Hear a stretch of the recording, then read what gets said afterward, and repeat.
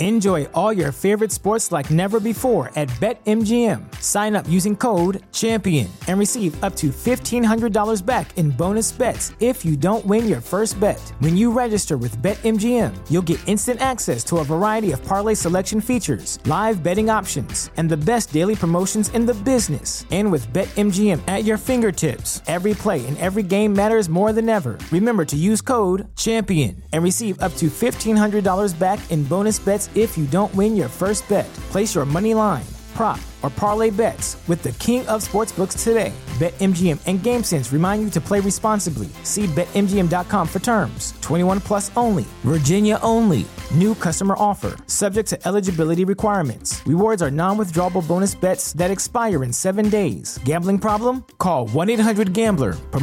Promotional offer not available in Washington, D.C. Say goodbye to your credit card rewards. Greedy corporate mega stores, led by Walmart and Target, are pushing for a law in Congress to take away your hard-earned cash back and travel points to line their pockets. The Durbin-Marshall credit card bill would enact harmful credit card routing mandates that would end credit card rewards as we know it. If you love your credit card rewards, tell your lawmakers, hands off my rewards. Tell them to oppose the Durbin-Marshall credit card bill.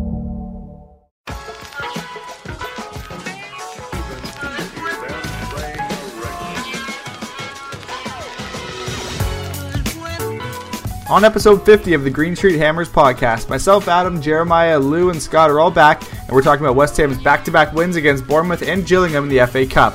We then talk about all of the latest West Ham transfer links, including Darren Randolph's double dip at West Ham and the potential move for Gedson Fernandez.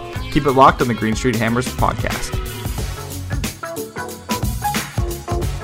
All right, welcome back to the Green Street Hammers podcast. It is the grand episode 50 for us, the first real milestone. Maybe the 10th episode was a milestone too, but episode 50 is a little bit important, I guess. Happy 2020, happy new year, happy everything. We are back. We're on the bounce with 2 wins for West Ham right now, and we have a pretty packed house today. We have, as usual, Jeremiah. Jeremiah, how is Colorado treating you? Dude, Colorado is nice. We got like 50, 60 degrees today, so it's pretty good. I don't know, you're going to do the calculation for me to tell me what it is otherwise. I have too many windows open to go metric to whatever you guys use. So yeah. It's balmy in Toronto as well right now. We're supposed to get lots of rain over the weekend, which is weird for January. But anyways, Scott down in Australia. How you doing, Scott? Yep, good. Trying to not to breathe in all the smoke, but apart from that, going well. Okay, that sounds easy enough. Yeah, just the atmosphere that's coming to get you down there. That sucks. And Lou, over in bloody old England. How you doing? Yeah, I'm good, thank you. Very good. Perfect. All right. Well, it seems fitting that the 50th episode is a Green Street Hammers packed house. We're only missing a few people on here, so it's good to be back with all the guys here. And we've got plenty to talk about, most notably transfers, because it is the January transfer window. But before we get into the latest, hottest news and trends and everything, and as we're recording this, the West Ham Way podcast has just dropped, so all of that information's coming out from X and Dave there, so we'll be updating that as we go along, commenting on it more than anything. But first, we have a couple wins to talk about first. David Moyes' first match for West Ham. We haven't talked since then. Bournemouth came to the London Stadium, and West Ham looked like, I don't know, the best West Ham side I've seen in a long time. Jeremiah, initial thoughts, the team came out, it wasn't a 3 at the back. It wasn't all that different from a Manuel Pellegrini pick team. What was the difference in your eyes overall in that match compared to when Pellegrini was running the show? I think initially thoughts look at it, you're right. When I first saw it, I'm like, nothing really looks any different. And I guess my initial thought was, well, maybe he's just going to run it that way because that's the way they've been used to playing it. But clearly, once you saw the match kind of take place, you saw how Anderson was kind of playing more off of Haller, playing more in that 10 role, but maybe up closer. I don't really know. There's a lot of debates about where exactly he was playing at. But the initial thoughts were that. But then once you saw how that was kind of panning out, it got a little more exciting. And obviously, we know how the rest goes. But yeah, that was initially kind of it. And it's been good to see, too. Scott, looking back at that win there, was monumental, the biggest since November of 2017, I believe, for West Ham. Was there a new manager bump in that performance that you saw from West Ham? I think there's always going to be some kind of, uptick in people's effort. They're trying to impress someone else. They've got new training drills, this kind of thing. It's just going to be a little. So yeah, you're right, a bump. But I think the biggest thing was that Moyes just seemed to. Well, either the Moyes told them to do this, or the players just reverted to type, because they just did what they do best and focused on it. Like, we got Anderson actually, for his goal, finally dribbled at someone. He actually went first touch, knock it past him, and I'm gone. We haven't seen him do that all season. And I mean, we signed Haller for 45 million in the summer, and after the first few games, we weren't getting the ball into him. And then suddenly, this game was just full of crosses. There was Fornals and Snodgrass were getting to the byline in the penalty area, just able to knock balls back into dangerous areas. And that was just such a relief. I mean, obviously it was really nice to see Anderson or Moyes try something different with Anderson sort of closer to Haller, which gave him a little bit more to work with. But yeah, I think, to be honest, the players actually just did what they did well. Fornals is great, growing into it all, and yeah, there we go. I think a new manager uptick or player bounce away from a manager they didn't particularly like towards the end, maybe. Yeah, it was certainly refreshing to see, just based off of the effort levels alone. Like, they wanted it. There was a little bit more bite in the performance there. Everyone was closing their marks down a little bit quicker, and it just seemed more inspired all over the fact there. All right, Lou, it's tough to pinpoint one person because the team played so well, but we'll take Mark Noble out of the equation. He had 2 goals in the match, of course, and one came by penalty. Whether it was a penalty or not is for later discussion. But who would you say was the most impressive performer outside of Mark Noble for the Hammers in that match? Well, I actually did the ratings for the Green Street Hammers for this game, and I can't even remember who put the highest, so I might contradict myself. But I'll go with Anderson, to be honest, just based on the fact that we've not seen that kind of performance that he's capable of too often this season. I can only think of Norwich at home, where he put on like a dazzling display as he did in this game as well against Bournemouth. Obviously his first goal of the season. He's contributed a few assists, but that's his first goal, and I think it's good that he got that hoodoo off his back, and I was just willing for him to score, because I think he missed a really good opportunity literally about 2 minutes before his goal, and I was like, damn, that might be it for this game. He may have to wait another game, but credit to him, he stuck at it, and after a wonderful left-footed crossfield pass from Declan Rice, he took the ball really well, and to be honest, when he was approaching goal, I wasn't the most confident, obviously because of the form he found himself in, but he managed to just slide it under the keeper, and rounded off a great performance from him and the team. It's kind of funny. He always seems to, I don't want to say make it more difficult than it has to be, but he waits certainly till the last second to pull the trigger, because he's in alone on goal. He has the fullback going around him the far side, the ball on the other side.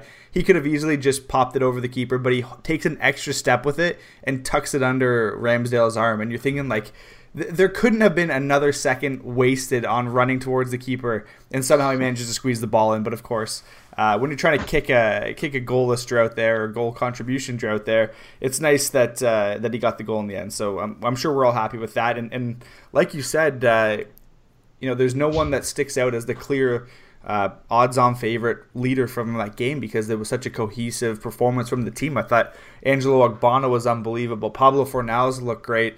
Ryan Fredericks had an unbelievable game, and we'll get to the recent news on him, which sucks. But he looked really good going up and down the wing, and it was just nice to see the team playing together as a unit. Declan Rice never gets the credit he deserves, but everyone's rightfully gassing him up for that pass that he had on his left foot. So it was all positives there. Bournemouth are not a team that was on really good form heading into this match. And Scott, I want to ask you this. Do you take anything away from West Ham's win in this match? I tend to pull back on it because West Ham were in as bad or worse form than Bournemouth, and they made that manager change. Moyes said he only had 1.5 sessions of training with the team before going into this game. So you could even say, despite the fresh face, the team was more unsettled than they were under Pellegrini. So do you think that, as bad as Bournemouth are, do you think that takes away from the win West Ham had? Obviously, you have to take in like the form of the other team and it is only one match for West Ham. So I've stayed clear of saying Moyes is a genius. He's come out and done all this. He's brilliant. You have to go, okay, look, he's only had a session and a half. He picked the team, but the players play well, and that's a promising thing. I think that's what you can take away from it, is that if he hasn't had that long with them, this is the natural state of the players. This is where the players should be and should have been for the last season. But we'd seen like this fall off under Pellegrini. Obviously, Bournemouth are in a bad way, and they've been through these like form dips before. I think this is one of the worst they've had in recent times, though. But they've gone up and down, and they're a very streaky side. They don't have the wage budget that a lot of other teams do, so they kind of have a squad issue in terms of consistency. So yeah, I'm looking forward to the next one, because I say Moyes backed it up with a cup win. So yeah, so far full marks to him. I can't take anything away there, but there's still a lot to prove. Completely agree. Also, another quick question for you here, Scott. You were of the group, myself as well, that was Pellegrini out, Howe in. Are you backpedaling on Howe coming in now that we've seen maybe his I don't want to say true colors, but the shine sort of wear off on him a bit? I think if you judge any manager by their worst streak, then their manager's going to look good. Obviously, it's not always a good time to pick a manager when they're on a bad run, because they're looking to correct a lot, or they're just down in confidence. So maybe we have dodged a bullet by not bringing him in right now. I still think he's a good manager. I still think he's got a bright future ahead of him. But I say every single manager in the Premier League has had a rough spell at some point, and there will be people claiming that Ferguson isn't a great manager if you look at his worst runs, or you're looking at Mourinho and this kind of thing. So we'll judge every manager at the end of their career. Howe right now is going through a bad time, but I think he's gonna do well in the future, and he'll be picked up by another club soon. Well, you brought up the cup win, and we'll move on to that. Lou, I want to get your thoughts on how the team was set up. They came out with a 3 at the back and 2 wing-back formation, with Masuaku and Ryan Fredericks playing really out wide on that one. This is a formation we got used to with David Moyes in his last season with the club. That was more based out of necessity. He was trying not to lose games rather than win them. This one was a bit more attacking-minded. The players suited that system better anyways, that he has currently, than he did at his first stint. So it was a little bit more balanced, I would say, and something we were probably expecting a little bit more. Was it positive for you to see him switch formations so soon, or would you rather have seen him keep to that 4 at the back that he started with, and also maybe provide a little more stability by staying the same? Yeah, no, I think you've just got to go with the opposition, really, and you've got to be top managers are flexible in what formation they go with. When you look at Pep Guardiola tonight away at Man United, he's playing with no striker at the minute. So and it's clearly working as a 3-1 up. So you've just got to go with who your opposition is and combat the strengths and match up to them. But in terms of us against Gillingham, they put a lot of balls into the box over the 90 minutes, and our 3 centre-backs together dealt with them really well. And I think that was the idea and thinking behind it, because maybe if we only had 2 defenders, as in Balbuena and Ogbonna, maybe they would have had more chances, more headers at goal, and obviously more opportunities to score, which is where we've come unstuck in the past in these kind of games, such as Wimbledon last year and Oxford earlier in the season. So we dealt with that style of play well, and I'm quite curious to see whether he will change it as we head to Sheffield United, because obviously they play with wing backs and 3 centre backs. So I'm curious to see whether we'll match up to them in that regard, or we'll revert back to 2 in the back, which works so well against Bournemouth. But obviously with Zabaleta probably playing, I would look to, be going, with 3 defenders behind him, to protect his lack of pace, because I think they did that really well on Sunday as well against Gillingham, in terms of obviously the wing backs were pushing further up, and every time that they did so and Gillingham attacked, we had 3 players ready to block any potential, offensive runs by their players. So overall, yeah, it was a good move, I thought. I completely agree, and I think what you said first is most important. They're really planning on what the opposition plays like to dictate their formation, or at least it seems like that's going to be the go-to plan. So I respect that and I appreciate that, because that's something we didn't see. And Jeremiah, I know you and I had talked about this in the past, the preparation from Pellegrini for his opposition, and maybe the lack thereof, that's more important. Declan Rice came out after the game against Gillingham and said, and don't quote me here, but I'm paraphrasing, basically, we did our homework on them, we knew how they were going to set up, we knew how they were going to attack. Moyes prepared us for that, and we went out there, weathered the storm and eventually got a result. And again, that's not a direct quote, but that's the basic gist of it. Do you think that was maybe a little shot at Pellegrini, who notoriously hasn't been preparing for his opposition as much as the Premier League would suggest you need to? I mean, maybe. I think it's definitely the players, they know exactly what's going on. They're on Twitter, they see the comments, they know the news, they hear everything going on. And that was a big thing, like you said, with Pellegrini, was that he didn't necessarily maybe plan and prepare. And I've seen a lot of things come out that, if Pellegrini was managing that match, that we would have lost. Yeah. Quite possibly. And you're absolutely right. There was that comment, and then paraphrasing on Noble too, just talking about Moyes and how Moyes can come in and Moyes, he'll tell you what you're doing wrong or what you're doing right. And he might tell you that you suck, but he's not going to make you feel bad about it. And I just think that those 2 different ideas right there are really kind of what's changed things around. Obviously planning for Gillingham or excuse me for not saying it right, but yeah, for those 2, planning for that match, even though yes, it is an FA Cup and you should plan up. A lot of times you might see teams kind of like, well, we're Premier League, we're playing a League One, and that's happened to West Ham a lot. And the fact that they came out and they knew exactly who they were playing, and they went to a different formation, and they came out and they played well in that formation. And even at the very beginning, it looked sloppy and it looked a little rough. They didn't kind of give up on it. They kept going and kept pushing. And that was that to me, seeing that kind of heart from the players, and probably having a lot to do with who is managing that whole role, has been the big change for so far. The performance wasn't all that impressive. Actually, the first half was a little bit concerning, just based off of how hard the opposition was pushing, but professional in the second half. And I think that's always the way it's going to go and has gone traditionally in these tournaments with lower division teams, is that they push really hard to try and get something immediately. When West Ham played Oxford, they did, and it kept happening. By the end, Roberto was walking around in the goal line like he won a contest. So it's a matter of getting something early and then pushing on from that. They didn't. West Ham weathered the storm well. Tons of corner kicks for Gillingham, which was extremely concerning.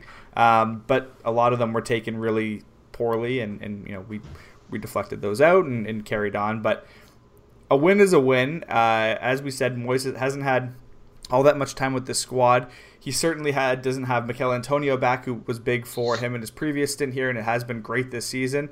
And now he loses Ryan Fredericks, another right-sided attacker. They said 4 to 7 weeks on this one, 1 to 2 months on a hamstring injury, soft muscle injury, which is always a concern. Scott, Ryan Fredericks isn't the best right back in the world. Some would say he's probably more of a right winger than he is a right back, but this is going to be something that has to be addressed in the transfer window immediately, and even trumps or prioritizes over getting a new central midfielder in, correct? Yeah, I mean, basically, without Fredericks, we lose a hell of a lot of versatility. whilst he isn't maybe the standard we want going forward, he's the mold of the player we're trying to pick. Like, he's quick. He will get back and up and down that right hand side. He's willing to get past his winger and help on the overlap. But I mean, I still think a central midfielder is super important. We just don't have the options we need right there because of Wilshere's injury. Or just general existence in injury. I don't know what his injury is at the moment. The it just term seems injury to be is even, it's not even needed when you can just say his name because of Wilshere. Yeah. We know. But yeah, I do think we need something. We need cover for the end of the season. I would be in favour of us loaning a right back till the end of the season, and then really addressing it in the summer, because I think you can get really lost if you're not completely sure of your targets in January, and we haven't been looking at right backs up until now, so we'd be panic buying if we went out and spent money on one. I did hear some rumours of loans, and I think that would probably be a good shout. Yeah, I agree. I think that the big name that comes up is Nathaniel Klein from Liverpool. He went to Bournemouth last year. I think he got injured there. He's been injured at Liverpool. He's training right now, but it's a sick note to cover a sick note, basically. And if not, you have Zabaleta. I think a lot of the emphasis went elsewhere because Ben Johnson was assumed to be, the number 2, even ahead of Zabaleta this season if need be. But he's been injured all season as well, and it's a position that demands a ton of sprinting constantly almost. So you can understand those issues there, but it just seems like such a West Ham thing to happen. Max Aarons is apparently our target for right back, but if Norwich are in a relegation battle, which they are, they're not going to sell one of their best players and most promising players for a cut price in the middle of the season. So again, I'm with you, Scott. I think that's a position that we have to look to fill in the summer and sort of just stopgap it now. There was that Ajax right back who was supposedly linked with us in the summer. I can't think of his name, so if any of you guys can think of it, let me know. But there's a lot of areas that West Ham need to really fill in on. Jeremiah, was there any names, Lou as well, that you are looking at or have heard for right backs to come in here outside of Nathaniel Klein? I know people are talking about a young right back out of Derby. I'll look up his name here, but have you guys heard of anyone else? Boyle is Derby right back. Yes. Yes, that's someone. Yeah, other than that, it's been pretty, for me, you hear a lot about him and you hear a lot about Max Aarons. And I know there's the not a right back, but the left back out of Hertha Berlin. I think it's Mittelstadt. I think it's Maximilian Mittelstadt. He can play left and right. He's good. I know it was initially kind of something that was brought up, but I think it's just more Twitter rumor than anything. Other than that, yeah, it's been quiet because, like you said, Scott, we weren't really looking at that, and that wasn't really part of the plan. And now, all of a sudden, it is. And Klein's a good shout. It wouldn't be a bad pick to get him. Yeah. Sorry, very quickly, Bogle, not Boyle. It's I misread it before, but I would be interested in Bogle, but he's young, he's coming up. Most of what I know about him is from Football Manager, so very sketchy stuff here. So it's I don't know if he's ready to come up to the Premier League straight away. He'd probably be spending some time on loan, I imagine, somewhere else, unless we were really short. But yeah, I would like I think Klein would be a good shout because he's a player with a lot of experience at the Premier League level. He's not gonna be on the end of season highlight reels or team of the season, but he will offer something. Yeah, Lou, is there any names that pop up for you to fill that right back spot that you're thinking about? No, I just have to repeat the name Max Aarons, but he's the only one I've seen, properly, well, not even properly, but, linked with us, on social media and stuff, but I don't really have anyone in mind off the top of my head who I could think of who could just come in and fill that void left by Fredericks. But, hopefully for now, if we don't bring anyone in, Zabaleta can use all his experience and, do a job for us until Fredericks come back hopefully, fitter and stronger than before. And we do also have the players to sort of insulate, if we're playing a back four, to insulate Zabaleta. Like, if you think, if Mikel Antonio apparently is supposed to be in contention for the game on Friday, if he comes back and is ready to go, you can start him on, as that second striker and move Felipe Anderson to the right side. That would push Snodgrass to the bench and keep Fornals out left, as well as keep Lanzini on the bench. So you have the option of adding players that, Mikel Antonio gets back really, really well because of his speed, and Felipe Anderson has been really curtailed as an attacker to emphasize work on his defensive side of the game. So we know he can track back as well. You can sort of stack that side with more skill and speed in order to offset Zabaleta's pace, which is great in one direction. But when he has to stop and start over again, you're like, oh yeah, he's 30, whatever, 4 or 5 years old, and you can kind of see that. The name that I saw was Joel Veltman, 27 years old. He would actually be a pretty good value buy, especially with the rumor that West Ham are looking for a center back as well. This season, he's played in 27 matches. 21 have been at center back, 6 have been at right back. And last season, I believe he split similarly. He's 27 years old. He's Dutch. I think he wants to get away from Ajax. He had a cruciate ligament rupture last year that kept him out for the majority of the start of the season. But he played right back for 13 matches and center back for 1. So he has that versatility on the back line that the club's been missing since James Tompkins, really. So worth a good shout, and I wonder if those links will reappear now. If they do, you heard it here first. I'm your new insider, West Ham Veltman, talking about a potential deal here. Well, if he has a history of injury, then he'd be absolutely perfect for us, wouldn't he? You think he'd already be linked then, right? It's crazy. That's our MO. Gentlemen, I want your thoughts on the keeper controversy. West Ham are signing a backup keeper, which should spell the end of Roberto's dreaded time in East London.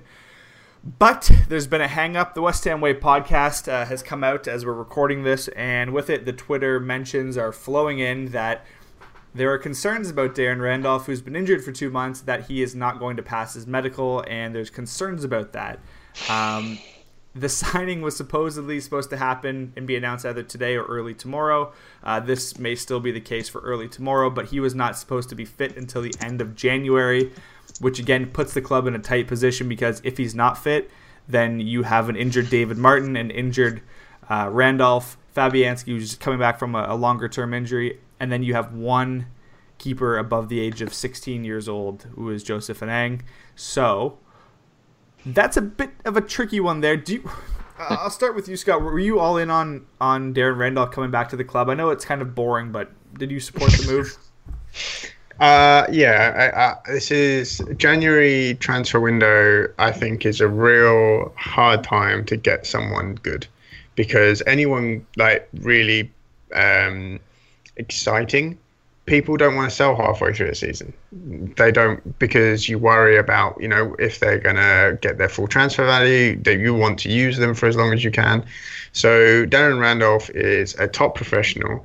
He has played for us before. He knows the club. He is a solid keeper. He's an international keeper. So if we're getting him as a backup keeper for $4 million, I think that's a really solid buy. Given that our other two options were Martin, who, whilst he performed well against Chelsea, still isn't like a technically Premier League keeper. There were real deficiencies in his game. And then there's Roberto, who the less we say about his actual keeping, the better, because there was very little to complement it. So yeah, I think bringing him in is a good move, because I understand worrying about if he's injured until not fully fit until the end of January. Yeah, it's a risk, but are you going to get a more solid keeper than Randolph? Probably not. No, that's the thing. Like, if your backup keeper is someone you want to be able to, if your main keeper's out, you want him to step up, maybe not perform more than a 6 or 7 out of 10, but do that every single time. You do not want a keeper that's going to perform a 9 out of 10 or a 1 out of 10. And I say Darren Randolph's an international player. He steps up. He's played all through the top 2 divisions. I think he's great. Yeah, and he has the familiarity with the club and with Premier League football. So I think there's definite bonuses there.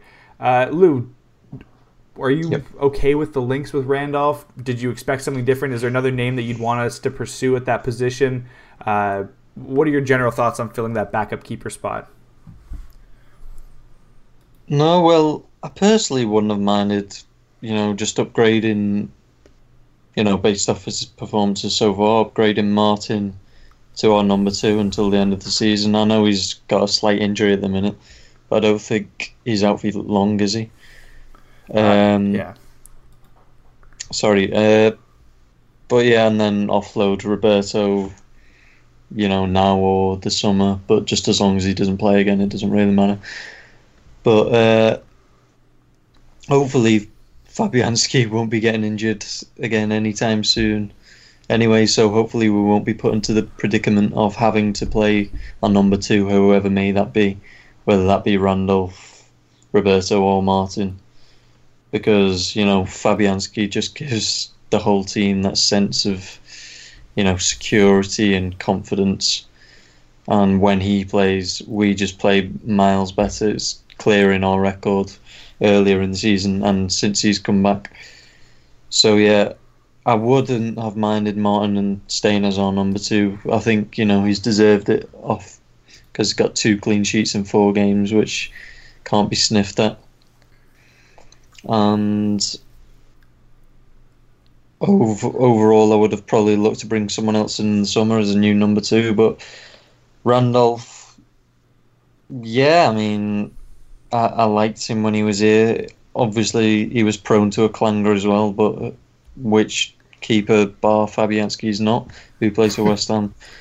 So I don't think it's totally necessary, but I wouldn't exactly be adverse to it.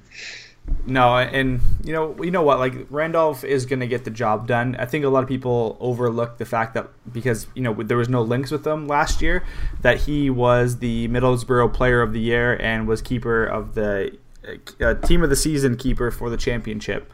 So that's pretty impressive stuff, considering 3 teams got promoted that season as well.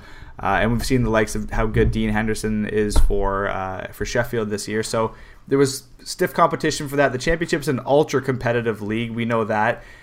So I think getting a player that's coming back with a chip on his shoulder. Apparently he wants to come back. These are all positive things with him. Me personally, I like the link to Neil Etheridge out of Cardiff City. He's younger, a little bit, 29, has international experience as well, and I think he's a better keeper overall, more athletic, I would say. But again, it's 6 1/2 dozen. You're not signing the next great keeper for West Ham. You're signing a backup keeper. So there's also rumors that Middlesbrough haven't fully paid out for Ashley Fletcher and for Randolph initially. So this deal, while it's quote unquote £4 million, wouldn't cost us that, because it would be canceling debts out. So who knows? I don't know. That's above my pay grade. Jeremiah, any final thoughts on the keeper? Are you okay with Randolph, and is there any other name that you wanted in instead of him? No, I think you guys said pretty much all of it perfectly. And I think that, with Randolph, I never really wanted him to see him go back when he did. I enjoyed his time here. I thought he did a really good job as a keeper. He initially, I think, came on kind of as like an FA Cup keeper, and then he did so well. And then plus Adrian getting hurt that, eventually he, kind of made it his full-time gig for a while. And it'd be cool to see him come back. I do agree, that Martin's kind of earned that slot when he comes back, and as long as he's healthy. Roberto, that's nothing that you even want to see. You get nervous just seeing Roberto sitting on the bench. I mean, he stood up at one point in time. I'm like, what are you standing up for, dude? Like, you're not coming into this, hopefully. And so you have all this going on. As far as other keepers, Etheridge is a good choice. He's a solid dude, really in shape, really fit, and he's a big guy, which is kind of what you wouldn't mind having in between the pipes. But yeah, I think overall that's kind of it. If it's going to be a lot of money, I don't think you want to spend it at that position. Just you got to kind of hope and pray that Fabianski stays healthy, and maybe if Randolph's good, then we bring him in. But how West Ham is it of us to try to sign a keeper that might be hurt and is currently still hurt? And we'll just add it to the list of other keepers that are already hurt. So Yeah, that's kind of where I stand, and I don't know. We'll see what happens over the next couple of days, I guess. You know what? I think you've summed it up perfectly there as well. It's so up in the air right now. There's all these injury concerns around him. He's a good keeper. We know this. He's injury prone. We know this. That's why it's a perfect West Ham fit. We know this. So on that note, we're going to take a quick break here, and when we come back, we will chat about more transfer links and look ahead to the next games coming up. Okay, we are back, and with that, we are going to jump into the next transfer rumor. That rumor is around the Portuguese youngster wonder kid, Gedson Fernandes, supposedly a top-tier talent, falling out with the coach there at Benfica, and West Ham are looking to swoop in. Apparently, there's another team in, and all signs point to it being Everton. The deal is supposedly an 18-month loan with a view to buy. His buyout clause is £103 million. I think that's protection on Luka Jovic type deal. So regardless, West Ham look to have the inner lane here. Talks are said to have stalled today with him based off of X and is it Steinberg out of The Guardian, who basically said that talks have stalled as another team have upped their offer. All signs point to West Ham having the inside track, though. He's pals with Cardoso, Mizake Zhu, and Xande Silva in the youth team right now.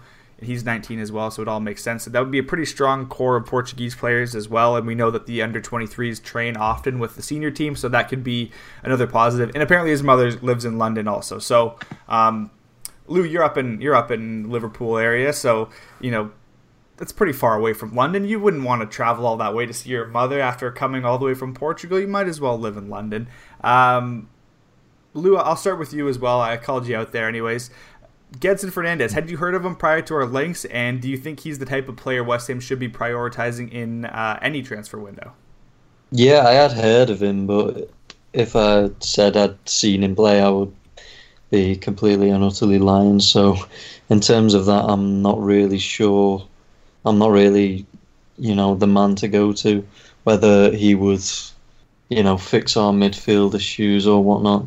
We do need someone, obviously, next to Declan, who can get up and down the pitch, who can defend and join in the attacks. Someone in the mould of Decore of Watford, I've always thought over the last season, would be perfect. For that role next to Rice, that Noble hasn't got the legs for anymore. Well, I'm not sure if he ever did have the legs for it, but you know what I mean. But in terms of Fernandes, I've only seen, YouTube highlights since, we've been linked, as I was curious to what he's like. And he seems quite good on the ball. He seems a good dribbler. He seems to manipulate the ball well and spread the ball well with his passing. But I'm not sure. I didn't really see much to do with his defensive side of the game during those highlights, as people obviously don't focus on that so much when putting a highlight reel together. But reports on people who have seen him seem to rate him quite highly. So if the fee's right, I would be quite excited to see him coming. Absolutely, there, Jeremiah. Fernandes or Sander Berg, who are you going for in this window? It looks like Fernandes would be, as mentioned, a loan to buy, and Berg would be a straight-up buy. Berg probably being cheaper in the immediate, but could turn out to be more of a player. Again, Berg is 21 years old. Norway, he's playing for Genk, and he's rumored to be costing anywhere between £15 million to £20 million. Who are you opting for as your number one choice? It's tough because, kind of like Lou said, I don't know a lot about either one. I know with Berg's been mentioned before. I think we've been linked with him before, but I do believe Berg's already had some knee surgeries and some knee injuries. So, once again, that kind of comes into play. With Fernandes, I don't know anything about him. So like a good podcaster that I am, I went and transferred him in on FIFA and tried to play with him a little bit. And I'm kidding. He did good though. And everything I've seen from him is good reports.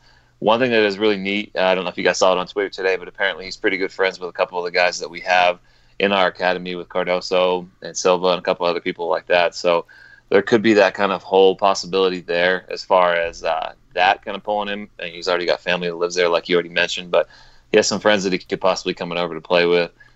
He's got a big name. I do think that he's fallen on our radar before. Possibly it's just a kind of a fake name to come out, but the fact that he both of them are so young. It's for me, I would go with Fernandez just because he doesn't have as much of the injury issue as Berg already seems to have, and at 21, a knee issue kind of scares me. I mean, you don't have to look any further than Lanzini or anybody else, but yeah, for me, I guess I would go with him. But yeah, not a lot known other than what you've seen in highlight reels. And Scott, I want to come to you on the last name that links up with West Ham and midfield targets. If we fail on Fernandez, it looks like we'll be going for Berg plus Joe Allen. He is, I believe, 30 years old or 29 years old. Stoke City is fighting for their championship lives this season, and they need to raise some money, apparently. So Joe Allen is the link there, the old Welshman. That name has seemingly pissed off just about everybody in the world on social media when it's linked to West Ham. But I don't think he would be a bad option, especially if you take out Carlos Sanchez from the bench and put Joe Allen in. What are your thoughts on Allen, and in what circumstance would you link him to West Ham and be okay with it? Interesting questions there, because I think, once again, January transfer window, weird time to really be doing these kind of deals. I think the big thing that the fans get really irritated by is you go, look at this young 20-year-old Portuguese, dynamic, exciting, like popping up on. So like if you just do a quick search of Gedson Fernandez, you get like welcome to Manchester United, like YouTube videos and this kind of thing. He is linked with top clubs. Sander Berg is 21, I think, 2021. He is. Again, he's got a decent transfer value. He's got people talking about him as a future top European player. And then you've got Joe Allen. And no disrespect to Joe Allen. He's a solid Premier League championship player. He will put a shift in constantly. And yeah, I think he would do well as him and Mark Noble sort of rotating around. But when you're linked with those two first, and then Joe Allen is thrown in, you're sat there going, I thought we were trying to build for the future. 21-year-old, two 20 and 21-year-olds, and then 29, 30. I was surprised that he wasn't in his 30s. But we're not really building anything there. And I think that's the biggest frustration here, is that if we'd said we're getting someone in to help us for the next couple of years, we don't think... we don't think we've got the options we need right now, but we need to help Mark Noble get through and really not have him as our only option next to Rice. Then, I think that would have been fine. But when you're talking about our first choices of this, and then otherwise we're just going completely the other end of the spectrum, it's a very strange time for West Ham fans to just sort of lap it up. And I think that's probably a little bit of mismanagement or a misunderstanding of how social media works by the club, I think, because they don't really understand that it's not just about what you're doing, it's about the perception of what you were going to be doing instead. So I would love to see us bring in a young player. I can't say that I've seen too much of them. Again, my knowledge is limited purely off the fact that I tried to sign Fernandez on Football Manager, and Liverpool beat me to him, and he's currently tearing up the Premier League and scoring against me. So the prophecy is here. Precisely, it's a case of that. But I'm looking at that going, okay, so he's a young potential. The thing with like Football Manager or FIFA is that they do their own research, but they go off of reputations and this kind of thing. He's potentially exciting, and that's why the fan base gets excited, because they don't know, they don't watch him week in, week out. They're going off of the hype. Joe Allen doesn't have any hype around him. He's been playing in the Championship for Stoke. He's not had like people clamouring to have him. So yeah, it's a tough time to really manage your social media expectations coming into January. Makes you wonder if when David Moyes was not picked up and Pellegrini was brought in, if Joe Allen would be a West Ham player already. You never know. Jeremiah, Joe Allen, yes or no in any circumstance? Yeah, I mean, it's probably going to piss a lot of people off, but I would be all right with it. Like Scott, we've all said a little bit, it's January. You bring somebody in, and you don't have to look very far back. You look at Robert Snodgrass. When he came in, everybody was extremely upset It was, why are we bringing this dude in? He's not going to amount to anything, and he's played well. Joe Allen, he's a professional. He's not a name that comes out, and he's not going to be there long term. But maybe right now where we are, look, we're already kind of taking a hit on this whole next level plan. No offense to Moyes, but going back on Moyes and bringing him in, what West Ham need to do right now is focus on obviously not getting relegated. They need to focus on getting, moving up in the Premier League, trying to finish top 10 if that's at all possible, but just keeping safe and keeping out of the bottom three. So if bringing in Allen is going to be the potential to be better than Sanchez, is going to be the slot that can come in and play for Noble when he can't play all the time, and maybe make it a pretty similar, they're almost the same exact person, then why not? And it's going to be less money as well. I think if you can bring in him and then the likes of either Berg or the likes of Fernandez, if you can get both of them, it's great. But yeah, I'm definitely not just sitting solely on no for Joe Allen just because of how old he is and the reputation he might have. He can still do good things.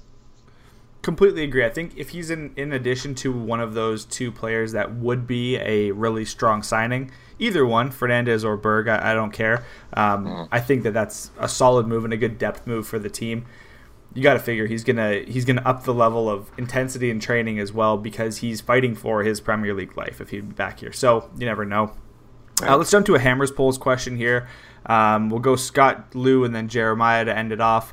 Which one of these four players would you like to see at West Ham when the January transfer window shuts? Joe Allen, Victor Wanyama, Gabriel Barbosa, or Gedson Fernandez? Scott, who do you have out of those four? That's interesting.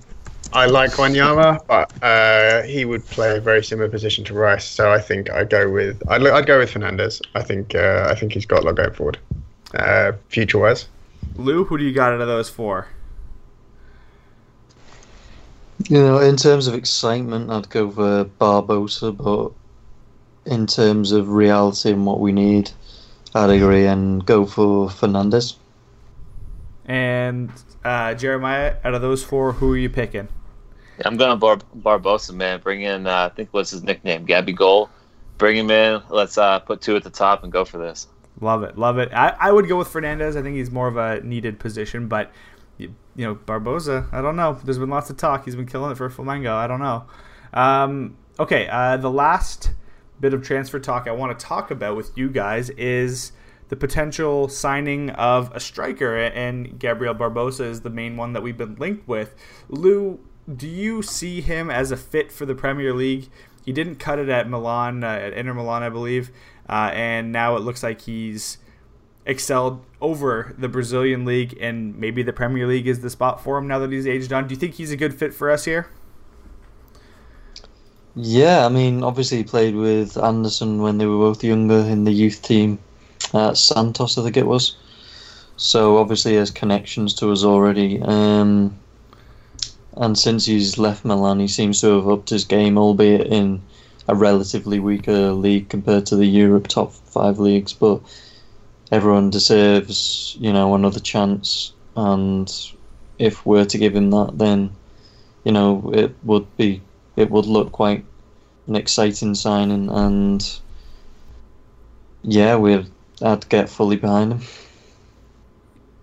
Now, Scott, you're our resident. I don't know. You're the initial Englishman on this podcast, so I gotta think that you have a soft spot for English players, and you may be able to see where this question's going. QPR won 5-1 in the FA Cup with 2 goals coming from Lord Jordan Hugill. Would you push the links and potential payment of Gabigol aside, recall our Lord and Savior Jordan Hugill, and then prioritize on the central midfield position, or would you try and finagle loan deals on both positions instead? Yeah, as much as I have a soft spot potentially for players of my home nation, and I'm all for a trier and a worker, I don't think Jordan Hugill is going to be improving the West Ham side in any way. I'm still confused as to what's happened to Atleti, Al-Jeti. He's just sort of fooling around a bit. I want to see a bit more of him before I wanted to see more of him before I made a decision on any striker. I think if you're looking at bringing in a striker, they have to offer something different to Ale.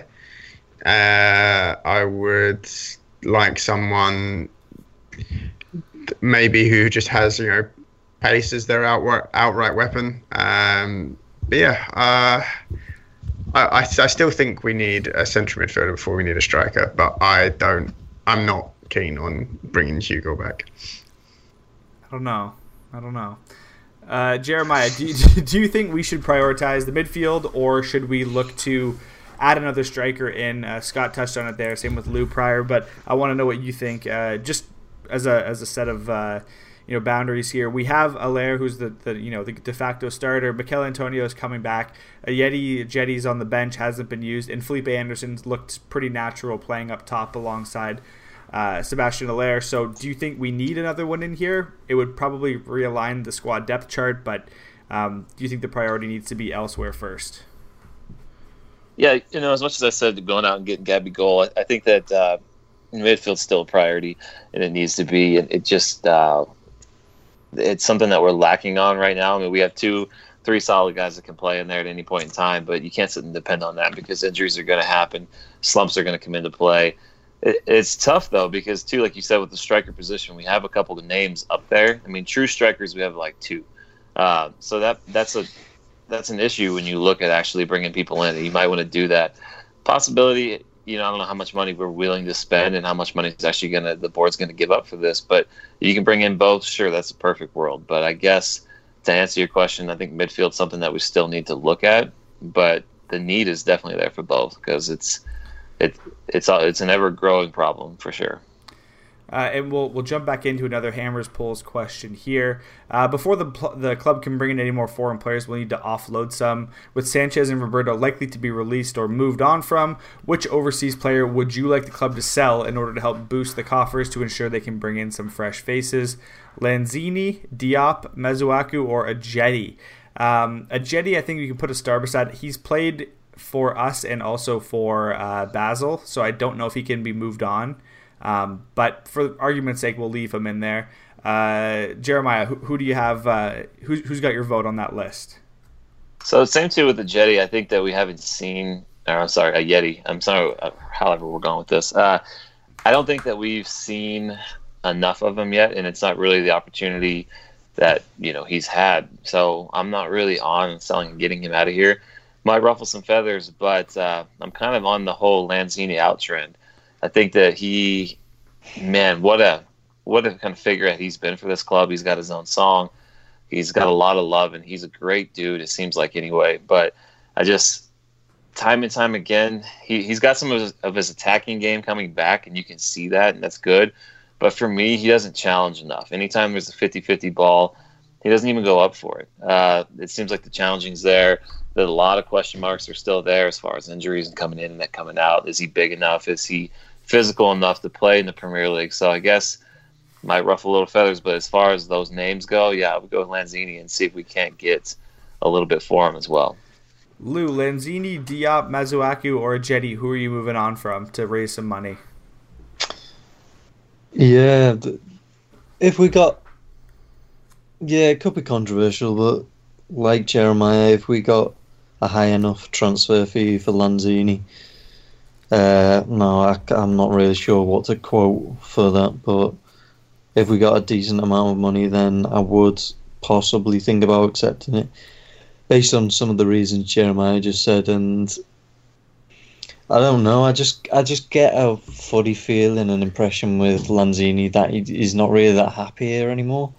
I don't know if that's just me being paranoid, but when he plays on the pitch, he used to play with a smile on his face.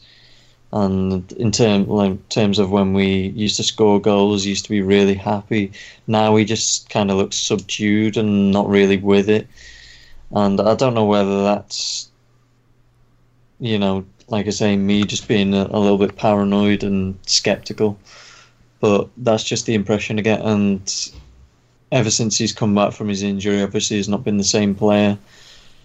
I think, like you say, he's been ducking out of challenges and he's not really fully going gung-ho probably because he got that major injury and he wants to avoid, being out for a full year again.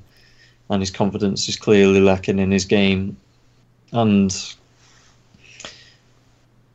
I'm not really sure whether he'd be in my first 11 at the minute with Antonio to come back, Anderson regaining form, and Fornals, kicking on every week. So I'm not sure whether he would be happy being benched, as we head into the future.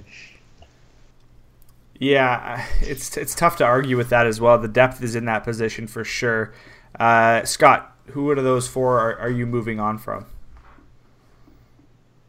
I think it's an interesting one because I think if you look at it in a couple of ways. So Diop's going to fetch you the highest fee. So if you're after money, that's the one you go for. But he's also got the highest future value. I think for us, he's still young. He's centre back. He can play for years. He's been linked with top teams anyway. I don't think you need to rush that in a January sale. If someone comes in with a crazy offer because it's January and the Premier League has just weird amounts of money, then maybe. Masuaku, we need a replacement for. So unless we had someone in there coming in, I would be worried about it. As I said earlier, I don't think we've seen enough of Atleti to really make that decision, and I still think we need something different up front. So having him there is always a good option. But I think out of those, the one you're probably going to get the most money for and not see a massive hit on our squad's ability is Lanzini. He's not, as the others have touched on, he's not really recovered from his injury in a mental way. He doesn't seem to put himself about. I think you could look at selling him to the Spanish league or maybe the French league, where it's just not as physical all the time, and that he would flourish there. But I don't know if his value is best for us going forward. So if you had to sell one of them or look to sell one of them, I think Lanzini would probably be your best bet. Yeah, I picked Lanzini when I voted on this as well. I think if you're going to move on from him in the next 2 to 3 seasons, you might as well do it now and try and get a little bit more money out of the deal anyways. But again, you brought up a good point, Scott, about Diop, but it translates to this as well. There's no need to sort of push for this deal to happen right now unless he's wanting out of the team. Then I would say get rid immediately. But as far as it goes right now, West Ham can reassess in the end of the season and see exactly where we're at and what we need and who is expendable at that point. The last Hammers Polls question we'll hit up here is West Ham have 2 matches coming up against Sheffield United and a home game against Everton. How many points do you think they're going to pick up in these next 2 matches? 6 points, 3 to 4, or 1 to 2, or 0 points? Jeremiah, what do you got for this one? How many points are you putting on West Ham here in the next 2 matches? Yeah, I think we're going to see. I'm going to keep it kind of relatively basic and say anywhere from the 3 to 4 range. Sheffield, we didn't play well against them last time. Obviously, we let them kind of come back, and obviously the goal they let in wasn't good. The goalkeeper we have in now shouldn't let in a goal like that. I think too that the performances that we've seen in the last 2 weeks, now granted it's just 2 weeks, but it's better than what we've seen against Sheffield. So I think that can be a one that we can take easily.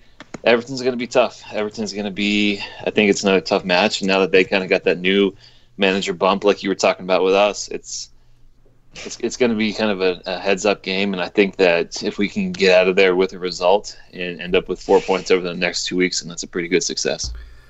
Lou, are you betting the Hammers to win 2 games or something fewer than that? I'll go with a pessimistic 3. I think we'll beat Everton, but I think we might lose to Sheffield this coming Friday, just because, not particularly because I'm doubting us at the minute. I'm just really impressed by Sheffield this season. It's a really hard place to go for any team. And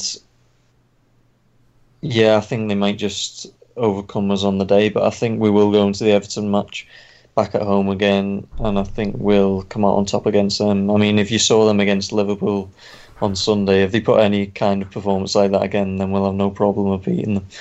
believe me, they were absolutely atrocious. And, you know, a lot of Everton fans aren't happy with things at the moment, despite getting Ancelotti in. So things are still a bit uncertain there, despite, you know, that obviously major appointment. So I'll go with 3 points. And Scott, where are you putting us for these next two matches, points-wise? Well, it's an interesting one because I think, to be honest, if we get in isolation, I'd say a draw away from home against the Sheffield United side that are looking very good, and a draw at home against Everton isn't the worst thing. So I do think we're probably looking at beating one of them, but if we get 2 points, and you know David Moyes has had his thing, but the worrying thing is that you know I'm looking at those two in isolation, going, oh yeah, so they're tough matches. But then in like 4 matches, everything gets really scary. Oh, yeah. And then we have like Liverpool, City, Liverpool again, Arsenal, Spurs, Chelsea in the string of about 8 matches. So in terms of what I think we'll get, it's much less than what I think we need, given the run of matches that are coming up. I think 3 points would be good. I think we've got to be realistic. David Moyes isn't going to have a completely different side, but I think we've got the ability to beat both of them. So I think the full range of points is on offer here. I wouldn't be surprised with anything. Completely agree with that. It's completely up in the air. Everton, like you said, are not settled under Ancelotti just yet.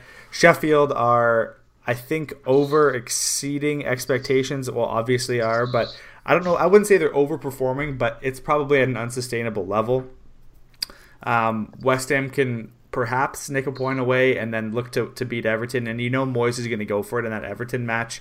It'll be a home game. He'll have more time under his belt. And you know that there may be a new player in the squad at that point in time, even if it is a new right back that you're trying out or a backup keeper that's getting in there. Also, something I forgot to mention about Randolph, I believe he's cup tied to Middlesbrough. So progressing in the FA Cup would mean that Fabianski would be our cup keeper and Randolph would probably take league matches in that stretch of time to take over for him. So that's an interesting fold. Anyways, I would say 3 to 4 points. But as Scott said, in isolation, 2 points would be good because you're not losing. Hopefully you're not conceding a lot in those games. And also you can push on from those two things. So with that, I think we will look to end the episode here. We want to leave everyone wanting more, as always. Sheffield's coming up.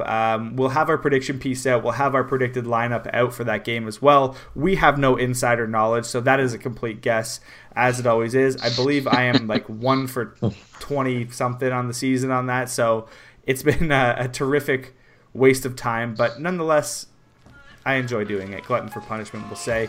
For everyone here at Green Street Hammers, we thank you for listening. And of course, come on, you Lions.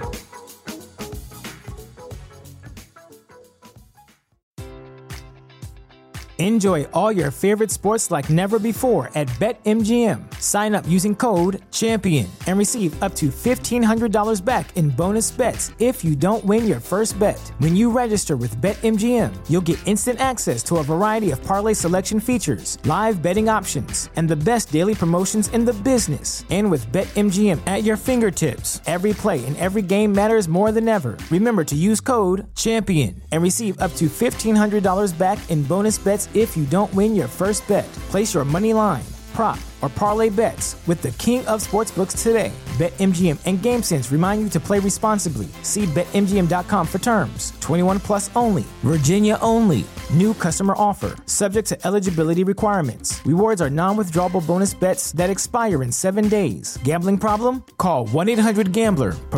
Promotional offer not available in Washington, D.C.